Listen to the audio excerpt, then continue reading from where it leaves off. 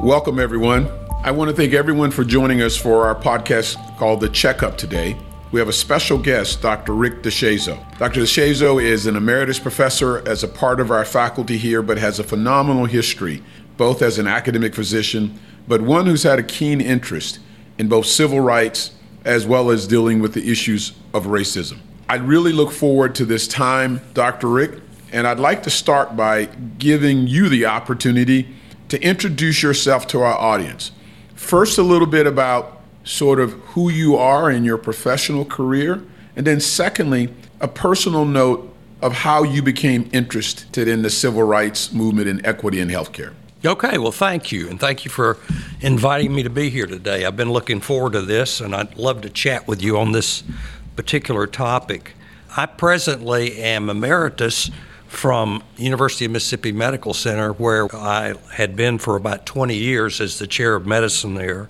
And during that period of time, I had an opportunity to get to know the surviving members of the civil rights movement in Mississippi. And once I got to know them, I realized that they were leaders in the national civil rights movement, and that much of what happened in Mississippi was what guided us toward the Civil Rights Act of 1964. So during my latter years at Ole Miss, I was able to spend a lot of time with some of these folks, and I already had a connection with civil rights from growing up here in Birmingham. I was raised in Norwood, which is on the north side of town in a stone's throw of Cottageville. Tell me, as you went through your journey of training in medicine, what were the things that you observed that gave you some sense that the of racism as it existed in society also carried over to healthcare? Well, I must say that I had a very different view of race in medicine than most of the other students in my class at UAB. I was in the graduating class of 1971, and there was one African American male in our class who was one of the first ones to attend here. Most of the students had come from state universities, and the majority of them had never had a black friend, so they really didn't know how to deal with this. And when we got on the wards, I noticed that many of them were very uncomfortable in getting close to black patients, especially if they weren't well dressed, weren't obviously clean. Whereas I, not that I was a good person, but I was just perfectly comfortable with that because I had started my interactions with UAB as a high school student. Sterling Edwards, who was the chief of thoracic surgery here for a long time, was a Phillips High School graduate, and that's where I went to high school. Of course, Phillips High School is very big in the Birmingham movement because Fred Shuttlesworth was beaten there when he tried to get his daughter enrolled in my high school in 1957. And so I had known that when I went to Phillips. And then I went to Birmingham Southern, and I didn't realize at the time I went to Birmingham Southern College that the number of the students there were involved in the civil rights efforts here in Birmingham. There had been an organization between students from Birmingham Southern, Miles College, and Payne College, and they actually started around 1964-65 some of the original boycott efforts of merchants in Birmingham. They got in a lot of trouble for it. When I got to Birmingham Southern in 1965 as a pre-ministerial student, because I was really interested in going to ministry at that time. I had been working as a youth director in various churches around the Birmingham area. But as I matriculated through, I found a group of students who were actively involved and tried to work with them on some of the projects that they were doing to be inclusive and recruit some African American students to Birmingham Southern. And each summer, I would come over to UAB and work in the lab, first for Dr. Edwards and subsequently for Dr. Kirkland. And that was another learning experience before I ever got to medical school. Yeah, and that's a consistent theme, Rick. I think whether with Dr. Blaylock at Johns Hopkins, Dr. Kirkland at UAB, or Christian Bernard in South Africa, they each had African experimental surgeons who were phenomenal technicians, who by all means, had things been favorable or allowed them to pursue medicine, would have been surgeons.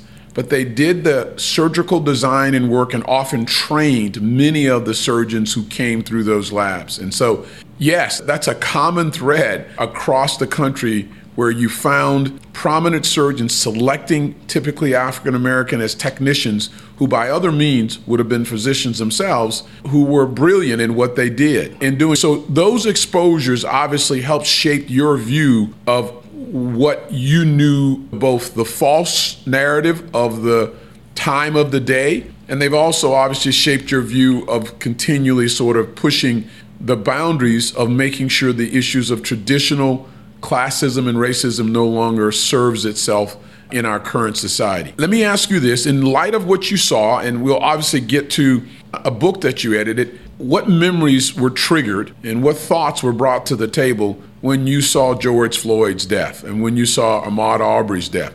What things came to your mind when these events in 2020 resurfaced when supposedly we were a country that were far beyond these issues? There was no surprise on my part whatsoever. I had been an intern in the UAB emergency room, and I took extra emergency room rotations because I knew that I was about to be drafted into the Army. And I thought I would end up in a trauma unit somewhere where most were going as GMOs. And I heard from, because I was comfortable with African Americans equals, they picked up on that pretty quickly when they came in the emergency room, that I actually love them just as much as I love my other patients. And so when I was sewing up wounds on the surgical side of the emergency room here, we'd get in conversations. And I realized for the first time that the majority of those people coming in hadn't been in fights with somebody in their neighborhood. They'd been beaten up by the cops. And they were very hesitant to talk about that. But we got to talking, some of them who came in multiple times, and I realized how brutal the police were in Birmingham. And it certainly reflected what we had seen during the movement with dogs and fire hoses and everything else. So I am sorry to say I was not surprised.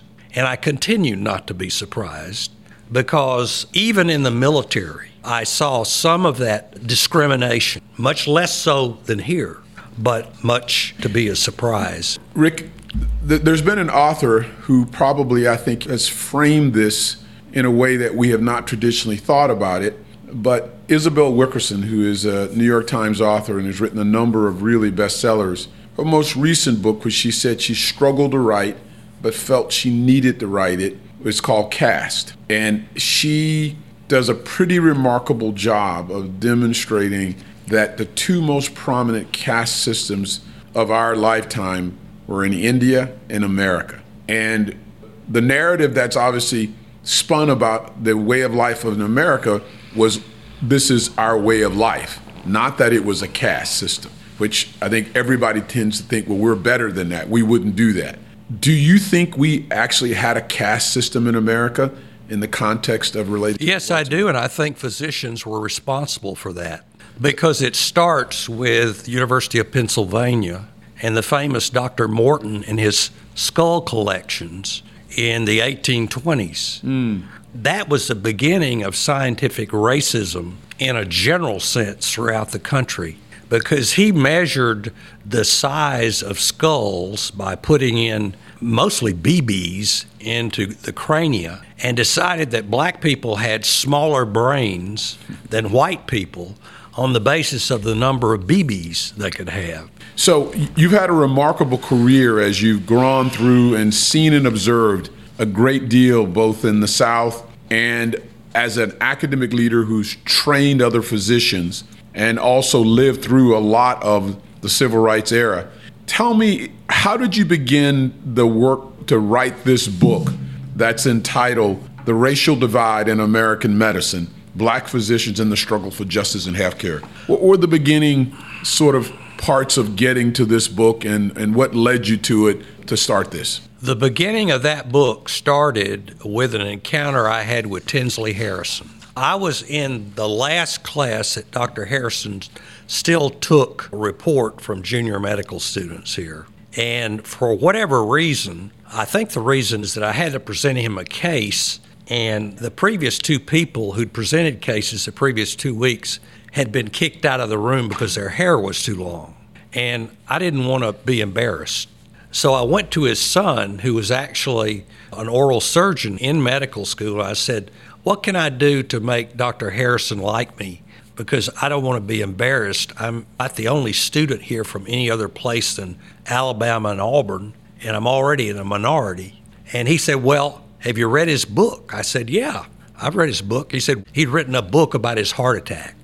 So I just changed the names, and he fell in love with me there. And he subsequently arranged for me to go to England. And the purpose of that was for me to see how bad national health was, because that was the time that people were beginning to talk about socialized medicine.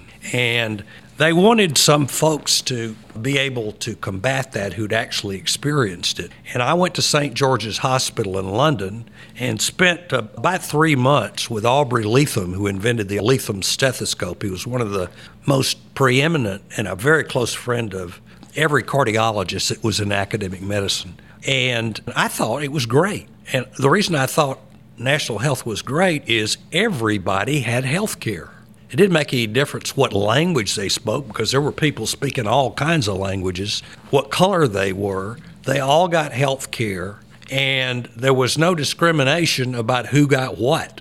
The poorest person could see Dr. Leatham as a consultant if they needed to be seen by him. So I brought that back in the back of my head, and as I began to think about what I was seeing as a program director of residency programs in internal medicine at South Alabama and the University of Mississippi, and having done something similar at Tulane as an educator, that same discussion was going on among many students, because we were using black African Americans as learning tools. They were the majority of our patients because they were getting segregated health care. They didn't have any money, so they got diverted our way.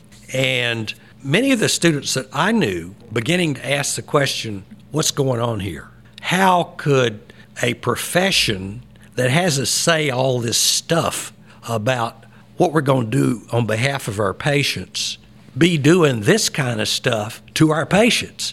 We would see the patient on the teaching service get care from us, and the patient on the attending service get direct care from some guy who was a world's expert. So that carried with me all the way through my career. Yeah, you highlight one of the other factors that's subtly part of our history is that the amount of African American talent that's left our states is pretty amazing. And if you look at heroes at multiple levels, many were part of the Great Migration. Again, Isabel Wilkerson's book called The Want of Other Sons, that many found no real place for their talents in the South and left because of the so-called way of life, or caste system, if you would. And so you identified 25 who stayed and fought the battle. Our time is ending. But in brief, what message should we take from this book from those 25 physicians? It is possible to do great things if you have courage. And the courage of your convictions is what separates you from being a physician and a good physician. And these people all had it. All of these people were family medicine people because they could not get membership in the AMA. Therefore, they could not get hospital privileges. So they were stuck in an outpatient situation where they could only see outpatients and refer their black patients to a white doctor when they needed to be hospitalized. That took courage to deal with that, negotiate that pathway. And if there's any question about whether they were smart, the way they handled it shows up in this book. Outstanding. Well, Dr. Rick, you have a great story. You're still defining your legacy through the work you do here, the papers you write, and the advocacy you take for the continual change in our culture for good. I think our audience have been blessed and appreciate hearing your history, but most of all, hearing your convictions around the issues of racism that we suffer today and that we suffered in the past, and that you have made a tangible difference, not only through the book, but many of the papers and the activities you carry on here as a part of our faculty.